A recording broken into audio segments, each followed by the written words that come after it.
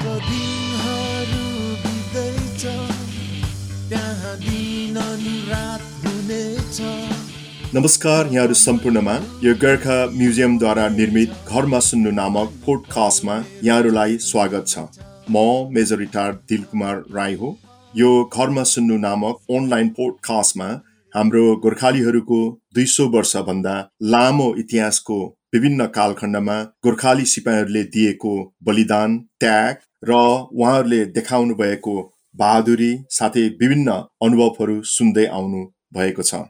आजको सूचीमा 1982 सालको फोकल्यान्ड युद्धमा होमिनु भएको योद्धा सारथीहरूको अनुभव Gorkha versus from the Falkland सुन्ने क्रममा अब 2100 र 5176 लान्स कर्पोरल टङ्क प्रसाद लिम्बूसँगको कुराकानी सुन्नुहुनेछ।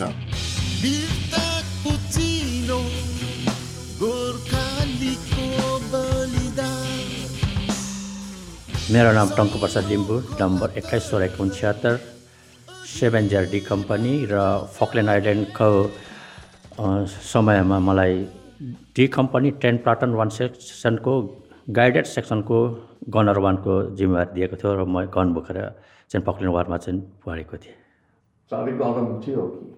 थिएन, म यङ थिएँ। पल्टन भर्खर आएको 3-4 महिना मात्रै भएको थियो। अनि मैले चाहिँ 500 राउन्ड जिपिएमजीको राउन्ड अनि 200 rounds in the magazine and एक हप्ताको रासन बोकेको थिएँ। अराउन्ड 50-60 किलो वेट थियो, तर त्यति गर्नु लागेको थिएन मलाई। म फिट थिएँ। लडाइँभन्दा अगाडि जुन तालिम गऱ्यौँ नि हामीले, त्यो तालिम गरेको सम्झना अनि लडाइँ सुरु भएपछि फोकल्यान्ड जाँदा वहाँ गएको हजुरको सम्झनाहरू कस्तो छ? म भर्खर युनिट आएको 3 महिना भएको थियो। त्यहाँ पछि हाम्रो फकल्यान्ड जानुभन्दा अगाडि वेल्समा लाइफ फाइटिङ ट्रेनिङ गरियो र लाइफ फाइटिङ ट्रेनिङ गर्दाखेरि अब नाइट पट्रोल हुँदाखेरि साह्रो पऱ्यो। अनि सबभन्दा डेन्जर चाहिँ सेफ्टी हेर्नु पर्थ्यो र त्यो ट्रेनिङमा दुःखद घटनाहरू पनि घट्यो। हाम्रो एकजना सार्जन होला मेरै गाउँको हो, उहाँ एक्सिडेन्ट भएर उहाँ बित्नु पनि भयो। त्यहाँदेखि अब ट्रेनिङ सकिएपछि हामीलाई फकल्यान्ड जाने भन्ने कुराहरू सुनियो। तर त्यति बेला मैले कस्तो फिल गरेँ भने एउटा मेरो प्राइभेट व्यक्तिगत कुरो, म ब्रिटिस आर्मीमा मेरो सन्तानहरू जम्मा 8 भाइ छन् र मलाई पनि भर्ती जानु भनेर बाबाले भन्नुहुन्थ्यो। मेरो बाबाले सेकेन्ड वर्ल्ड वारमा आइडिएसएम बहादुरी पाउनुभएको थियो। उहाँले चाहिँ गधालाई चाहिँ लडाइँ सक्दा नि बचाएर ल्याउनु भएर त्यति बेला जापान जर्मनको ग्रेनेडहरू चाहिँ स्लो खालको थियो अरे। अनि बाबाहरू चिया खाँदाखेरि त्यो ग्रेनेड चाहिँ त्यहाँ फालिदिनु भयो, फालेछ तर। अनि मेरो बाबाले ग्रेनेड त फाल्दाखेरि हातै पड्क्यो बाबाको। लक्किली केही पनि भएन, बाबा बाँच्नु भयो। त्यसले गर्दा उसले आइडिएसएम पाउनुभएको थियो बहादुरी। त्यति बेला पेन्सनको पैसा 3 रुपियाँ दिएको थियो महिनामा, मैले थाहा हुँदा। र त्यसकै हिसाब र अनि भियतनामको लडाइँहरू मैले हेरेँ। त्यतिखेर मलाई भर्ती लाग्नु मन परेको थिएन। म 3 खेप भर्ती भएको, 3 खेप लागेँ। एक खेप 10 वालासँग आएँ, एक खेप भाइ पठाएँ। लास्टमा म आउँदा अनि फेरि लडाइँको सुरु हुँदाखेरि मलाई अलिक कस्तो फिल भयो भने मैले चाहिँ मेरो जिन्दगीमा चाहिँ भर्ती लडाइँ गर्नै पर्ने रहेछ भन्ने खालको फिल पनि भयो। अनि मलाई अलिकति प्राउड पनि फिल भयो, म केही गर्छु जस्तो लाग्यो। अनि उहाँ अहिले मेजर दिल साहबहरू उहाँहरू ल्यान्ड प्लाटुनमा, उहाँ मेरै सेक्सनको अहिले दाहिनेपट्टि छ, उहाँ मसँगै थियो। हामी एउटै सेक्सनको हो र त्यसरी ट्रेनिङ गऱ्यो। अनि ट्रेनिङमा म खुसी साथ ट्रेनिङ गरेँ। अनि त्यहाँदेखि जब हामी फकल्यान्ड जाने अब एनाउन्स भयो, अर्कोपट्टि त्यति बेला मलाई कस्तो दुःख फिल भयो भने जुन पेन्सन जानु आँट्ने 86 वालाहरू 35 वालाहरू 2 महिना 3 महिना पेन्सन जानु बाँकी थियो, उहाँहरू पनि नेपाल जानुको सट्टा लडाइँमा जाने एग्रिमेन्ट गर्नुभयो।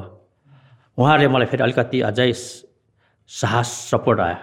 उहाँहरू जस्तो जान्छ भने म किन नजाने भन्ने खालको भयो। र यसकै सिलसिलामा म एउटा सानो मिलाउँछु। उहाँ मेजर दिल साहब हुनुहुन्छ, उहाँहरूको सेक्सनमा मेरो एउटा नम्बर थियो राजकुमार। उहाँ अलिकति केही भएर म नयाँ थिएँ, त्यसले सबै कुरा त मलाई थाहा छैन। तर उहाँले चाहिँ त चाहिँ नजा सक्दैनस् भनेर एउटा रियरमा बस्नु भनेको थियो। उहाँले के भन्नुभयो, रुयो, उहाँ रुनुभयो। म जान्छु, अरू जाँदा म लडाइँमा जान्छु भन्नु।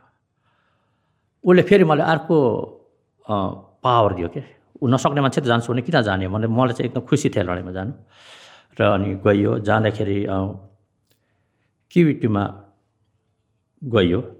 यहाँ धेरै पब्लिकहरूले सपोर्ट गरे, धेरै पब्लिकहरू आए, हामीलाई मोरल थियो र खुसी लाग्यो। अनि क्युटीमा जाँदाखेरि धेरै ट्रेनिङहरू गरियो। हाम्रो डी कम्पनी चाहिँ त्यति बेला मैले सुनेअनुसार चाहिँ कम्ब्याट कम्पनी भन्थ्यो, मलाई थाहा थिएन, म नयाँ थिएँ। कम्ब्याट कम्पनी अनि हार्ड वर्कर्स भन्थ्यो। अब कस्तो थियो त्यो लेभल त मलाई थाहा भएन त्यति बेला। गइयो त्यहाँ ट्रेनिङहरू गइयो अनि साहबहरू क्युटीमा कुदियो, हिँडियो र त्यहाँदेखि जाँदाखेरि हामीहरू कति 22 दिनमा होला हामीहरू सङ्कल्समा ल्यान्ड भयो होला। त्यहाँ ल्यान्ड भयो। अनि त्यहाँ ल्यान्ड भएपछि अलिकति जमिन टेकेपछि अलिक साहस आयो। पानीमा चाहिँ अलिक डर भयो। अनि साहस आएपछि त्यहाँदेखि सङ्कल्सदेखि अब त्यति गयो, म थाहा थिएन। अनि त्यहाँदेखि जाँदाखेरि चाहिँ अब डार्विनमा होला, त्यहाँदेखि डार्विन पुग्यो। अनि फिट्से होला त्यहाँदेखि हाम्रो 1 फेराले एट्याक गरेको ठाउँ सायद फिट्से अर डार्विन त्यहाँ पुगेपछि बेलुका त्यहाँ बस्यो र दिउँसो अलिकति कम्युनिकेसनको पनि कमजोरी भयो होला त्यति बेला। 3टा फाइटर मिराजहरू आएको थियो त्यहाँनिर एट्याक गर्नु। त्यति बेला अब हेरियर यो त पपुलर फाइटर अब यहाँ फेमस फाइटर भन्ने थाहा थियो, अलिअलि थाहा थियो। फाइटर आयो भन्ने कुरा त भयो, तर खासमा चाहिँ मिराज आएको रहेछ देखि गर्नु। त्यहाँ मिराज आएपछि फेरि 100 सेकेन्डमा आउँदाखेरि चाहिँ अलिक तल एउटा ग्रिन ज्याकेटको होला एउटा प्लाटुन सी कम्पनी होला सायद, आई थिङ्क सी कम्पनी, त्यहाँ बमबार्ड गरेपछि माथि आएको थियो। अनि माथि आएपछि हाम्रो लोकेसनमा आयो। त्यति बेला मलाई थाहा छैन, तर लाइकली सुन्दाखेरि यहाँ मेजर दिल साहबलाई राम्रो थाहा हुन्छ त्यो कुरो चाहिँ।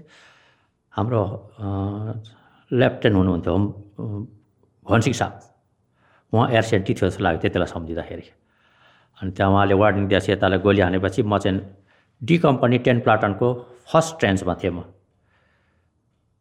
त्यति बेला। अनि त्यो फाइटर हुँदो गएपछि फाइटरले चाहिँ त्यहाँ 4-5 वटा चाहिँ सेल झार्यो। अनि सेल झारेपछि हामीलाई लागेन। मेरो छेउमा बायाँपट्टि 86, 39 र 20, 28को ट्रेन थियो। त्यहाँ चाहिँ त्यो बमले ब्लास्ट गरेर माटो हिलोर आयो। अनि अरूले सम्झ्यो उनीहरू चाहिँ मऱ्यो भनेर थाहा भयो।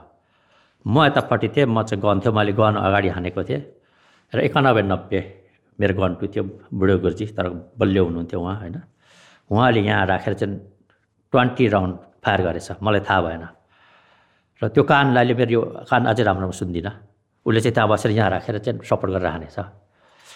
र त्यति बेला चाहिँ मलाई कस्तो फिल भयो भने हाम्रो जुन एउटा एग्रेसिभता आफ्नो ट्रेनिङले गर्दा पनि अलिकति त्यसलाई चाहिँ हामीले डोमिनेट गर्न सक्यो जस्तो लाग्यो। किन 3वटा फाइटर आएको अनि बमबर पड्क्यो अनि भरे त्यहाँदेखि क्लियर भयो।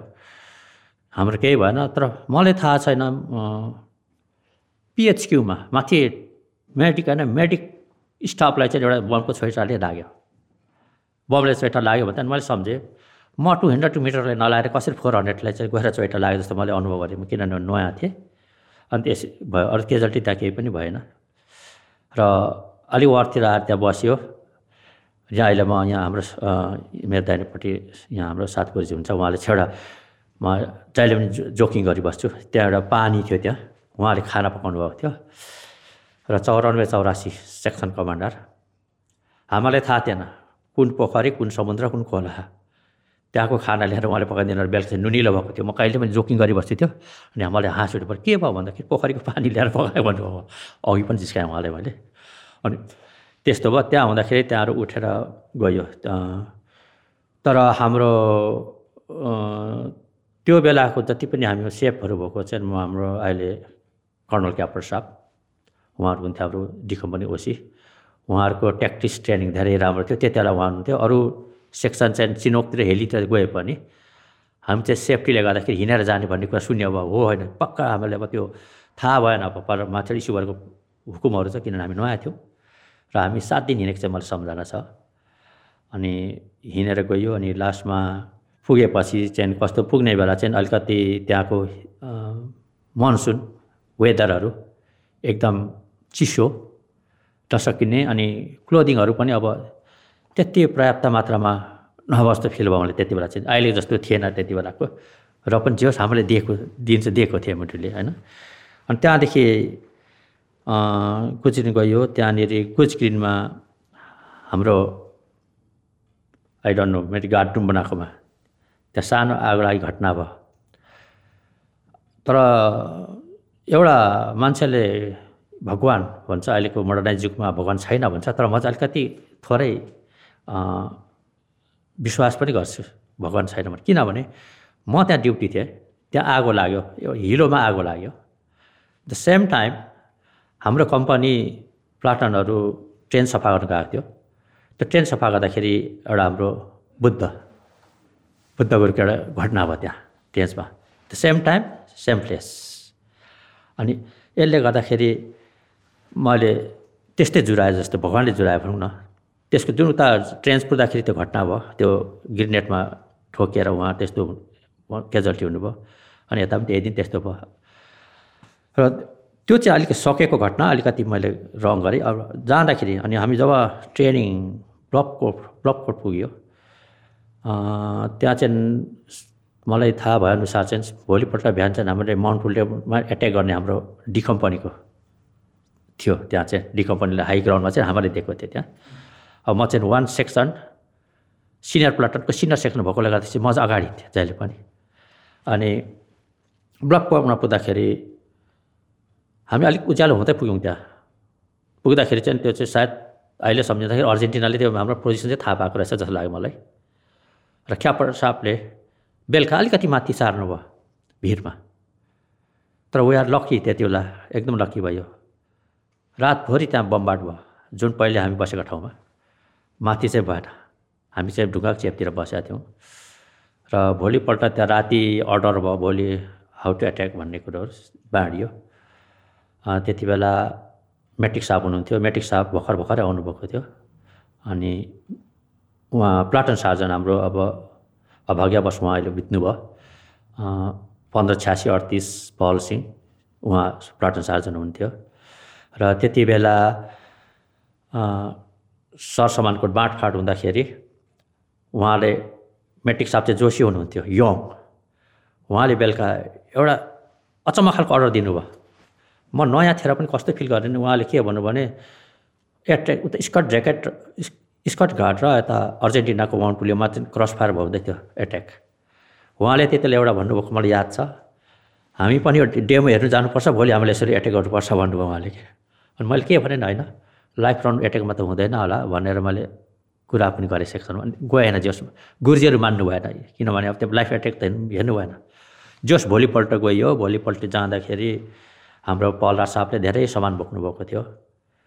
अनि अँध्यारो थियो, अँध्यारोमा उकालो चढ्दाखेरि त त्यो ठाउँ उकालो चाहिँ रहेन चाहिँ। त्यो म नयाँ भएर अँध्यारोमा उकालो देखेर चाहिँ अस्ति म सेकेन्ड भिटी 2013 अक्टोबरमा जाँदाखेरि हेर्दाखेरि सम्म रहेछ त्यहाँ। र त्यतिले चाहिँ मलाई उकालो फिल भयो, भारी पनि धेरै थियो। र उकालोमा जाँदाखेरि हुनसक्छ स्नाइपरले गोली हानेको रहेछ अहिले सम्झिँदाखेरि। म अगाडि थिएँ गनवान, मलाई कन्ट्रोल गर्ने सार्जन हुनुहुन्थ्यो। बिचबाट चाहिँ गोली आयो, पड्क्यो, गोली सुई आयो। अनि उहाँले मलाई भन्नुभयो मेरो नामबाट, त टङ्कै कान नसुन्ने हुन्छ भन्यो। मैले सुनिनँ, मान्छे डिमोरलाइज हुन्छ नि, मलाई कसैले केही भनिनँ। तर गोली चाहिँ हामी बिचबाट आयो, न उसलाई हान्यो न मलाई हान्यो, दुईवटामा एकजनालाई हान्यो। किनभने मैले ठुलो वेपन बोकेको थिएँ, उहाँले चाहिँ एमोहरू बोकेको थियो। त्यही भएर मेन टार्गेट चाहिँ हामी दुईमा एउटाले चाहिँ बनायो। अनि गयो, केही पनि भएन। तर एकछिनमा अब लक्की भन्ने हो कि अनलक्की भन्ने, अर्जेन्टिनाको मोटर सेलबाट आयो त्यहाँ। यहाँ 12 प्लाटन होला त्यति बेला। 12 प्लाटन कता गयो, 10 प्लाटन माथि थियौँ। 10 प्लाटन तिनै फ्रिज भएर बस्यो। सायद त्यो अब लक्की हुँ भने मोटर सेल आयो, हाउ टु से लक्की। अब अनलक्की हुँ भने त्यो मोटरले डिले नगएको भए हामी एट्याकमा पर्थ्यौँ। को मर्थ्यो को बाथ्यो थाहा हुँदैन थियो। अनि तर लास्टमा अन्तिममा जुन 14मा हामी त्यहाँ जब डाँडा पुगेपछि चाहिँ सरेन्डर भयो र हामी लक्की भयो। र त्यति बेला अलिकति एउटा क्रस फायर भयो जस्तो लाग्यो मलाई। जस्तै हाम्रो आइएनटीहरू हुनसक्छ, उहाँहरूले आफ्नै हेलीहरूमा पनि हान्यो भन्ने सुन्यो। अब हामी नयाँ थियौँ, चिनिएन हेली कसको हेली आयो होइन। अनि त्यहाँदेखि त्यतिकै चाहिँ वार चाहिँ अब इन्ड भयो। पक्का डिटेलली चाहिँ मलाई थाहा भएन किनभने म नयाँ थिएँ।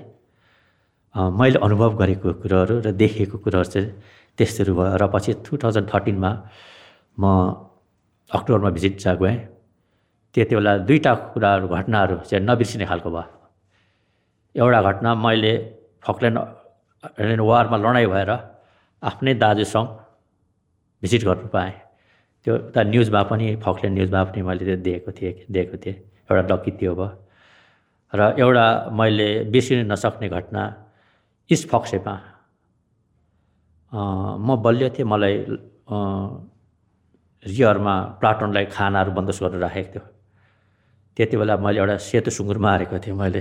अनि क्याप्टन साहबले सुँगुर मार्ने लगाएर, अनि त्यति बेला आयो भनसिक साहब हुनुहुन्थ्यो, पकाएर दिएँ। अनि 2013मा जाँदाखेरि एउटा निना भन्ने, त्यो नानीको नाम मैले बिर्सेको थिइनँ। म त्यो खाना पकाउँदाखेरि त्यो निना भन्ने अराउन्ड 5 to 7 years ओल्ड थियो, आइरहन्थ्यो। मैले मेरो रासिनको चक्लेटहरू दिन्थेँ, एकदम खुसी हुन्थ्यो त्यो नानीहरू, होइन, चकचके खालको थियो। अनि मैले 2013मा गएर खोजेँ उसलाई, निना भन्ने छ भनेको। लक्किली मेरो साथी त्यही घरमा बसेको रहेछ, त्यही घरमा। अनि उसलाई मैले भेटेँ। अनि उहाँको बाबालाई पनि भने, सुँगुर मार्ने म थाहा छ भन्दाखेरि भने खुसी हुनुभयो। उहाँले खुसी भन्नुभयो। अनि निना कहाँ छ भनेको, निना यहाँ छ भने। अनि म निनालाई भेट्नु माग्छु भने मैले अनि निनालाई भेटेँ। अनि मलाई चिन्दैन होला, चक्लेट दिएको थाहा छ भन्दाखेरि उसले अलिकति थाहा छ थोरै मलाई भन्यो, तिमी के गर्छौ? Now she is nursing in Stanley, ऊ नर्सिङ काम गर्दैछ। अनि नानी कति छ भन्दा 2टा छ भन्यो। अनि मैले, तिमी सानोमा साह्रै चकचके थियौ, तिम्रो नानी कस्तो छ भन्दाखेरि उसले म जस्तै चकचके छ भन्यो उसले। म खुसी लाग्यो, धेरै वर्ष अगाडि यहाँ आएँ, तिमीले देख्नु पाउँदा मलाई एकदम सपना जस्तो लाग्यो, होइन भने। अनि भावुक पनि भयो म, ऊ पनि भावुक भयो। अनि उसले यहाँ केन्टोगरीमा नर्सिङ गरेको रहेछ। अनि मलाई टेलिफोन नम्बर दियो। अनि तिमीले आउँदा मलाई फोन गर्नु भनेको थिएँ। अनि भेट भएन। अनि मैले क्याप्टन साहबलाई नि भने यहाँ आएर निना भेट हो, निना कोर्समा आउँदैछ भने। अनि आउँदाखेरि भेट भएन। क्याप्टन साहबले मलाई भेटाइदिनुपर्छ भन्नुभएको थियो, र भेटाउन सकिएन। र अहिले पनि म उनीसँग इमेल गर्छु, तर नेटवर्कले गर्दाखेरि अहिलेसम्म उनीहरूसँग कन्ट्याक्ट छैन। मेरो इमेलहरू उनीहरूसँग। र त्यसरी 2टा घटना कहिले मैले नबिर्सिने घटनाहरू चाहिँ भयो। त्यो मैले जिन्दगीमा कहिले पनि बिर्सिदिन्छ। र फकल्यान्डको लडाइँ र फकल्यान्डमा दुःख मात्रै नभएर फकल्यान्डपट्टि मलाई चाहिँ गौरव पनि लाग्छ। चिनिनु र देखिनु ठाउँ पाइयो, आफ्नो अनुभूतिहरू गर्नु पाइयो। अब यहाँहरूसँग यसरी यहाँ बोल्न मौका पाइयो। र आज सबैजनाको यो बर्थडेको उपलक्ष्यमा यसरी बोल्न पाउँदा यो मेरो जिन्दगी लागि अविस्मरणीय समय रहनेछ। र मेरो जति क्षणहरू यति मात्रै छन्, त्यति नै, धन्यवाद। उहाँ हुनुहुन्थ्यो फोकल्यान्ड युद्धको एक योद्धा 21-16-51 लान्स कर्पोरल टङ्कप्रसाद लिम्बू। आशा छ यहाँहरूले यो पोडकास्ट सुनेर रमाइलो लिनुभयो होला र बाँकी पोडकास्ट पनि सुन्नुहुनेछ। म मेजर रिटायर दिलकुमार राई। यहाँहरूले सुनिरहनु भएको थियो गोर्खा म्युजियमले तयारी गरेको पोडकास्ट घरमा सुन्नु।